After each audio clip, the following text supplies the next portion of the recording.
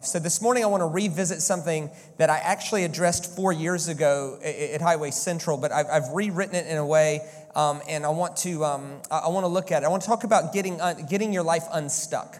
So if you feel a bit stuck, I want you to draw some inspiration from this lady named Ruth because it's really, really inspiring. So let's read this together and try to find ourselves in this passage, because when we read the Bible, we want to ask what happened.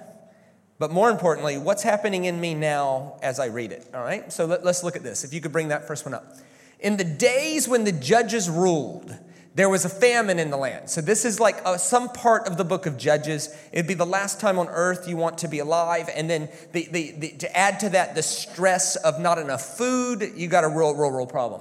So a man from Bethlehem in Judah, together with his wife and 2 sons, went to live for a while in the country of Moab. Let's stop right there before we go forward, and let's feel the emotions of this. Family of 4, not enough food to eat, have to abandon everything they own, everything they know, and go live somewhere else. This is stress. This is not just stress, this is distress. And the problem with this story is the more you read it, the worse it gets. Like you wait for the story to get better, and it just doesn't come. Watch what happens. The man's name was Elimelech, and his wife's name was Naomi, and the names of their 2 sons were Mahlon and Chilion. And they were Ephrathites from Bethlehem and Judah, and they went to Moab and lived there. Keep going. Now, Elimelech, Naomi's husband, died. This story's getting worse. The men in this story start dying off. In a day where women not attached to men were not even considered people. Social historians called women not attached to men in that day, they called them liminal. Right? Like they weren't even considered people. And unless you think that's far-fetched, it wasn't until 1919 that the United States of America thought women were smart enough to vote. Okay? That's 100 years ago. The United States of America got the revelation, hey, women are smart enough to vote, right? Now that sounds obvious, but that was only 100 years ago. Now they voted twice and we had the Great Depression, so I'm not sure how all that worked. But nonetheless, that's what they did, right?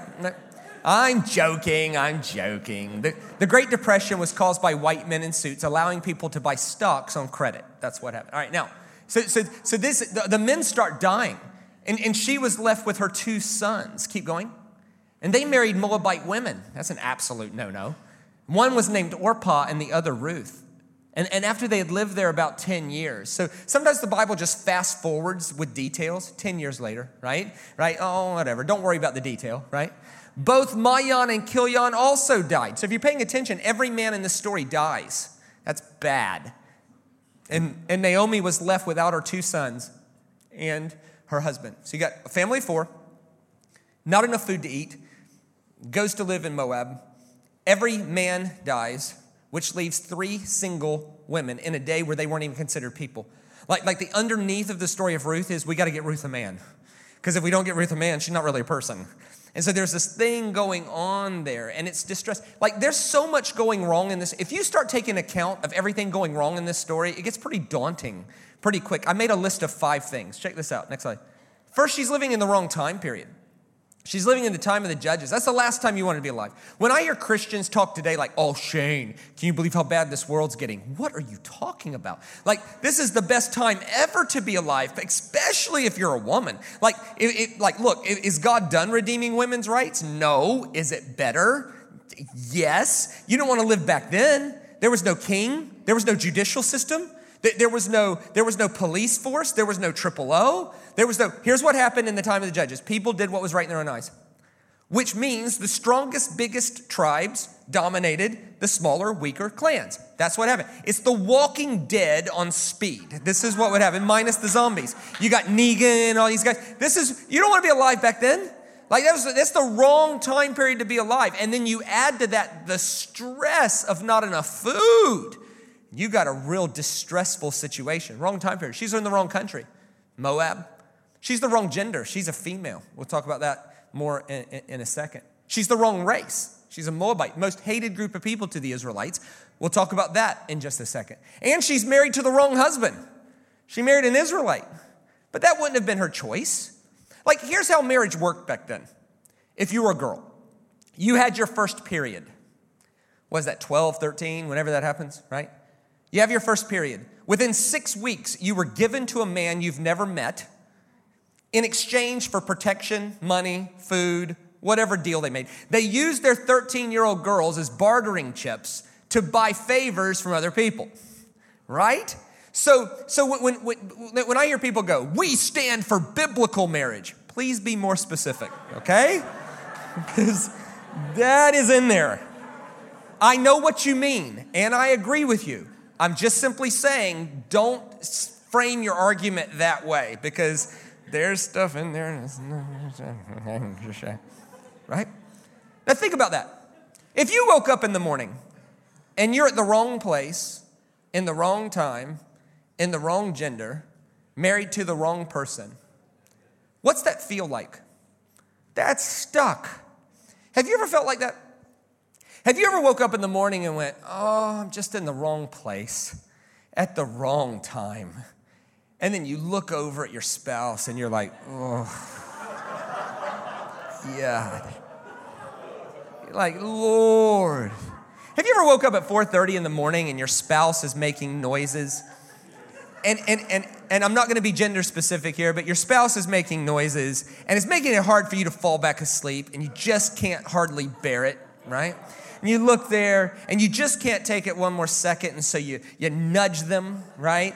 You nudge them, and the goal is to nudge them just enough to get them to wake up, right? And then hopefully that 1 minute of non-snoring wakefulness will let you fall back asleep, right? That's what you're hoping. But then and it's 4:30 in the morning, and you just nudge them enough to do that, and it disturbs them just a bit too much, because that's a fragile thing. So they turn. They don't just wake up a little bit. They turn and they blow. It's just the perfect angle, and they blow all their morning breath all over you. Right? And you're thinking, oh yeah, till death do us part.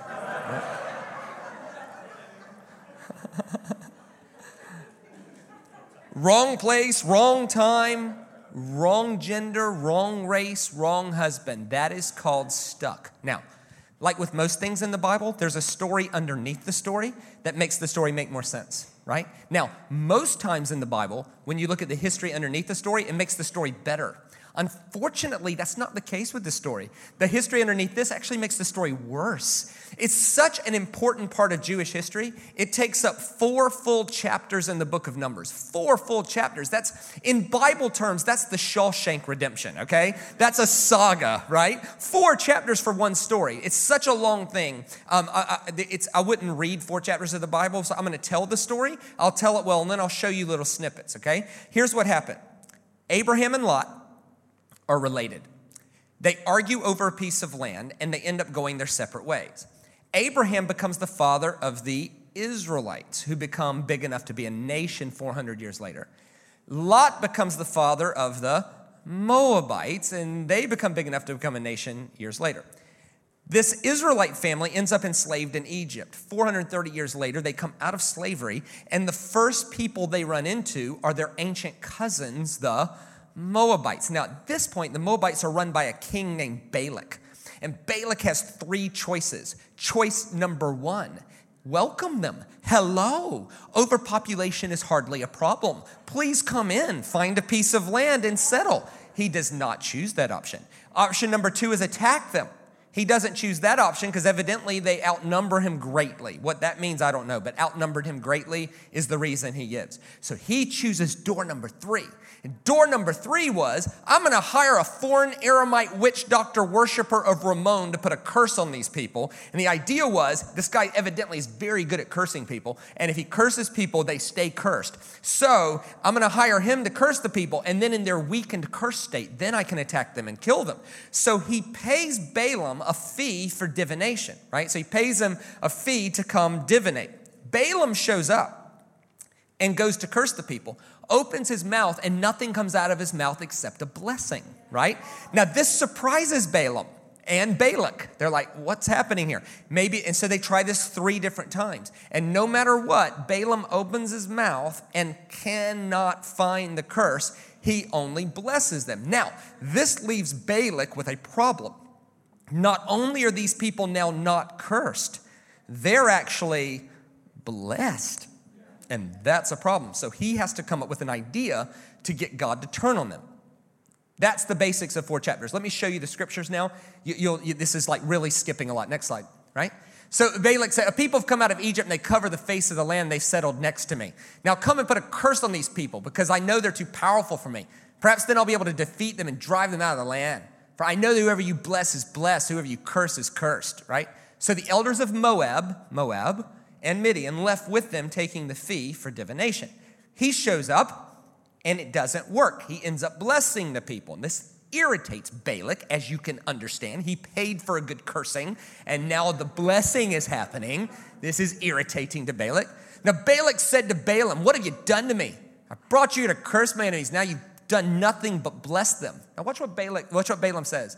And he answered, must I not speak what the Lord has put in my mouth? In other words, Balaam's saying, I've inquired of the Lord and this is what's coming out of my mouth. Now let's be clear about this. When Balaam said, I'm asking God, and this is what comes out of my mouth, who's he talking about? He's talking about his God. He's never heard of Israelites. As a matter of fact, he doesn't even know what their name is. He says a people coming out of Egypt. He's never heard of the Israelite God.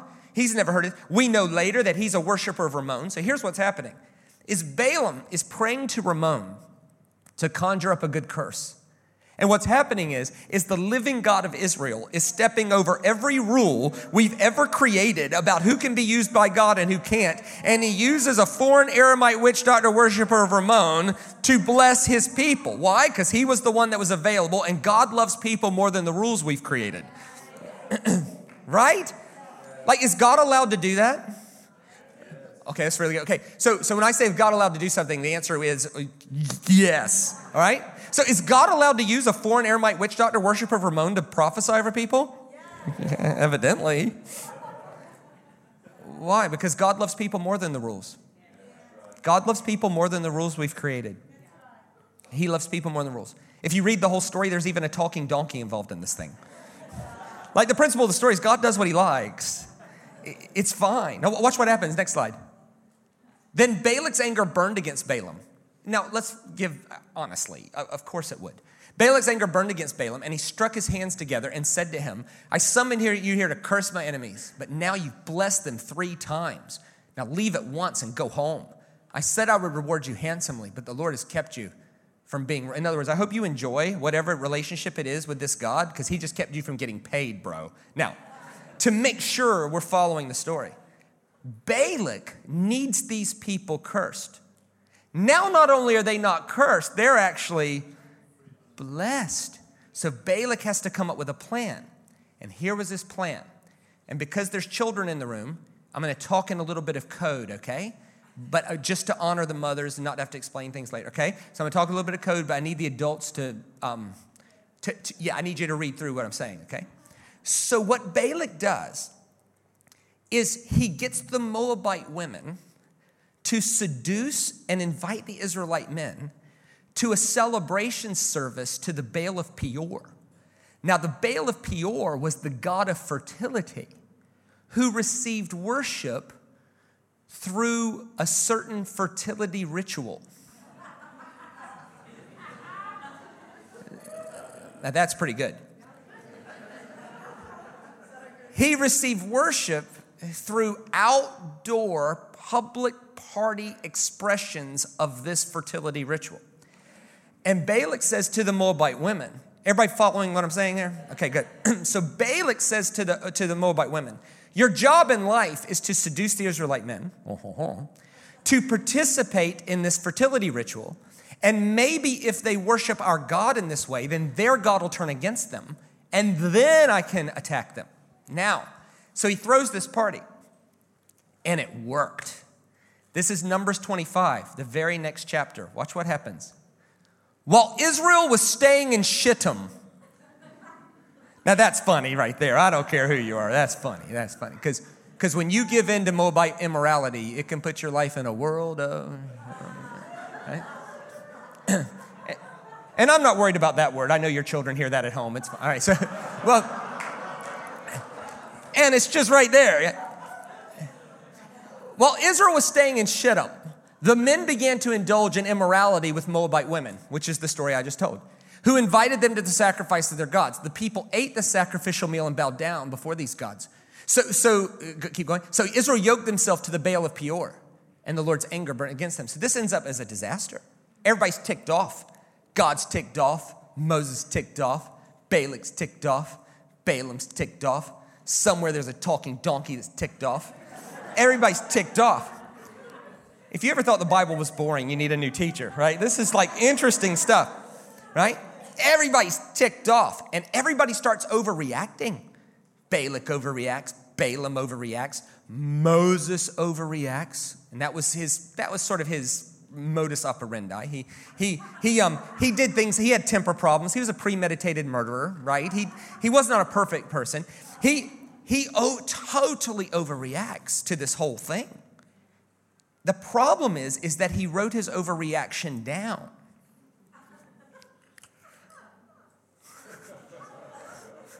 The problem is where would Moses have written it down? In the Bible. This is Deuteronomy 23.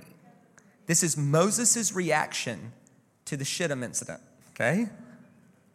No Ammonite or Moabite or any of their descendants, may enter to the assembly of the Lord, not even in the 10th generation.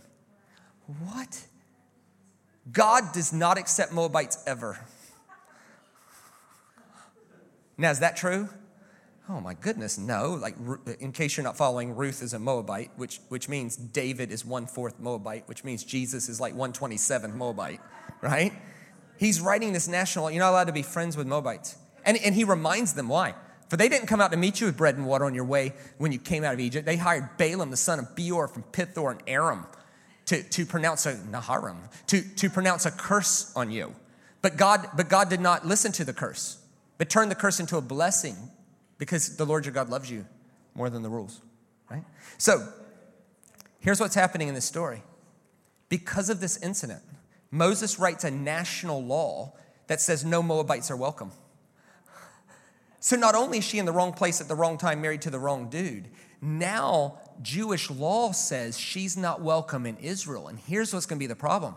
The story's going to turn, and she's going to want to come back to Israel with Naomi. And Naomi's going to try to get her to stay. But the reason she's got to get her to stay is because there's no Moabites welcome. Why? Because Scripture at that time said it. Now watch what happens. Next slide. This is back to the book of Ruth. Yeah, next one. In the day, next one. Yeah. Oh, okay. Now keep going. Yeah. We got to get to the verse 5. Yeah. Here we go. Verse 6. There you go. 6. Yeah. When Naomi heard in Moab that the Lord had come to the aid of his people by providing food for them, she and her daughters-in-law prepared to return home from there. There you go. Next slide. With her 2 daughters-in-law, she left the place where she had been living and set out on the road that would take them back to the land of Judah. Now let's be clear. Judah is under what rule? Deuteronomy 23. And Deuteronomy 23 says, who's not welcome? Moabites. And now you got a Moabite wanting to come into Israel when the Scripture clearly forbids it, right? Can you see where the tension in this story is going? Then Naomi said to her 2 daughters-in-law, go back, each of you, to your mother's home. May the Lord show kindness as you have shown kindness to your dead husbands and to me. May the Lord grant that each of you will find rest in the home of another husband. In other words, the whole thing is about getting these women married, right? And you need a man. And here's the thing. Moabite men marry Moabite women. Israelite men can't even be friends with them. We're not allowed to even have you around. And here's the thing. Both of you have a Moabite nose and a Moabite accent. And it's written in our law. You can't come back. You can't do it. You can't do it. If you come back, they're going to kill you or banish you. It just doesn't work. And it has to do with something you had nothing to do with. But unfortunately, Moses wrote it down in our law. And our law says that you're not allowed to come in because God does not accept people like you. Now, watch what happens. Next slide. At this they wept. Oh, okay. Then they kissed them goodbye and they wept aloud. And they said to her, we will go back with you to your people. Keep going. But Naomi said, return home, my daughters. Why would you want to come with me? We can't accept you. It's written in our law. Why would you do that? Right? Am I going to have any more sons? Who could ever become your husband? Keep going. Return home, my daughters. I'm too old to have another husband. And even if I thought that there was still hope for me, even if she was probably 27, but even if I had a husband tonight and they gave birth to sons, you would have to wait till they grew up. Would you remain unmarried for them? No, my daughters. Is it more bitter for me than for you because the Lord's hand has turned against me? Keep going. At this they wept aloud, as you would. Then Orpah kissed her mother-in-law goodbye, but Ruth clung to her. Now watch what Naomi says to her. Look, Naomi said, your sister-in-law is going back to her people and her gods. Go back with it. Why would Naomi say that?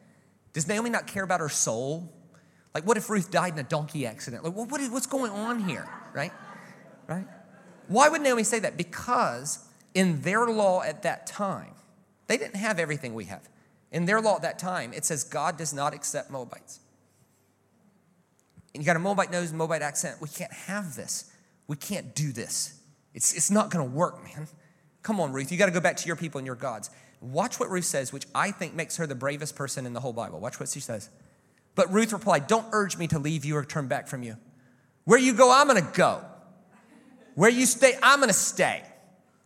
Your people will be my people, and your God, my God. Ruth, you're not paying attention? You got a Moabite nose, Moabite accent. It's written in Scripture, God doesn't accept Moabites. Now, what's going on here? And what does this mean for us? See, one question the book of Ruth is addressing is, are you actually stuck with your lot in life, or can you be empowered by a better choice? What's happening? Get the picture here. Wrong place, wrong time, wrong race, wrong gender, wrong husband, and even the Bible forbids you. Nobody's ever been that stuck in your whole life. None of us. You imagine Ruth telling her life to God, thanks very much, bro. Wrong place, wrong time, wrong husband, wrong race, wrong gender. Even the Bible says it. What? Like, that is stuck. But here's how Ruth unstuck her life. And I think if we take this advice and apply it to us, we can unstick our life too. Here's how you unstick your life if you're finding yourself a bit stuck. One, spiritually, you have to believe that God loves people more than the rules that were created. That God loves people more than the rules. If you're here and you're new to the whole Jesus thing, let me summarize Jesus' entire ministry in one statement. God loves you more than the rules. God loves you more than the rules. If you look at Jesus' life, there were so many times that they bring him somebody. So let's, for instance, a lady caught in the act of adultery. They bring her to him and they say, hey, Scripture is very clear. We must stone her. But what was Jesus' response? I know what Scripture says, but we're not going to do that because I love her more than the rules. Jesus, the fullness of God incarnate, was not about rule keeping. He was about loving people. And here's what he did, right? Because here's the thing. Okay. If you're a good-hearted person, now, if you're not, just tune me out for a second, and I'm not talking to you anyway. It's okay. It's okay if you're a bad-hearted person. It's not my place. You enjoy your life. But here's the thing. If you're a good-hearted person, good-hearted people regularly struggle with this. Where does my call to love them violate my call to revere Holy Scripture?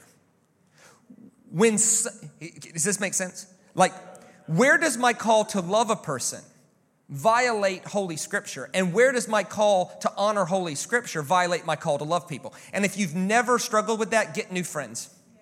Okay? Right? Because here's the thing, right? We struggle with that all the time. Like, can you think of any group of people that might feel less than welcome in church because the Bible forbids something about their lifestyle choice? Any group of people just pop to your mind, you know? They feel less than welcome in our churches because the Bible strictly forbids something about their lifestyle choice, right? And of course, who am I talking about? Let's just be real. The gluttons, right? The unrepentant overeaters, right? Because the Bible strictly forbids unrepentant overeating, right? So what do we do if a busload of unrepentant overeaters came to church here next Sunday? And I'm not talking about one lonely fat dude neither. I'm talking about reinforce the floor, right? What should our response be, right? And here's the thing, and we better get this right. We have two choices. We can be a community of people who want to be right about the Bible. And in so doing, we should explain this is what the Bible says about right? And good luck building a church. Or we can do something more profound than that. And I think this is what Jesus has called us to do. Is while honoring Scripture, don't focus on simply being right about one verse. Fulfill the whole thing. And the fulfillment of Scripture is to do unto others as you would have them do unto you. Because here's what happened in this passage, right? The people of Israel are faced with a choice. What do we do with a Moabite who wants to be an Israelite when the scriptures forbid Moabites? What do we do? What do we do? And here's what they did. They chose to fulfill scripture by treating her how they would want to be treated. And thank God they did. You realize all it would have taken was one Bible-thumping literalist to draw a line in the sand to go, hi, Moabite nose, Moabite accent. The Bible clearly says she's not welcome. Out! And if they'd have done that, would they have been correct according to the Bible at that time? Oh, yeah. But if they'd have done that, who would have never been born? David and then Jesus, right? So it's so good they did that. It's so good. Here's how you unstick your life. Spiritually, you live with the conviction that God loves people more than the rules. You also live with the conviction that we are called to fulfill scripture instead of being right about one verse about it. And here's what so moves me about Ruth. Here's what Ruth did before it was a thing. Like Ruth is a pioneer of a thing. I love this. She chose to put her faith in the character of a loving God instead of the list of rules. And that is flippin' inspiring. And here's what she did. She took her one next step to Bethlehem. But what if they throw you out? I'm just not going to be stuck in Moab. No, one more step. One more step. Which leads me to this question. How do you unstick your life? You live with the conviction that God loves people more than the rules. You live with the conviction that we are called to fulfill scripture instead of simply being right about it. And then you wake up every day, and in your natural life, you take your one next step, even if there's no guarantee for where that might lead. So what is your one next step? And there's no yes that's too small to change your life. See, she stepped into Israel trying to change her life. And did she? Yes. But she ended up changing everything for everyone. You never know where taking your one next step doesn't just change your life, but changes everything for everyone. So whether that next step is vocational, start the business, whether it's spiritual, trust Jesus, or consider God exists, whatever your step is, or get involved in what obviously is going on really awesome around here. Like get involved there. Maybe it's relational. Maybe you need to tell someone how you feel. Maybe it's a text or a coffee that says, I forgive you. Hey, I'm letting this go. We are moving forward now. I forgive you. Whatever your next step is, here's what I know. If you live with a conviction that you're called to fulfill scripture instead of being right about it, that you are called to live in a way that God loves people more than the rules, and you wake up every day taking your one next step, you never know the infinite possibilities that could leave your life with God. Now, I'm not being antisocial at all, but that's a long ride back to that main campus, and they're going to be waiting on me. So I hope you enjoyed that. Hey, come tonight and hang out with us. Grace and peace, everybody. God bless.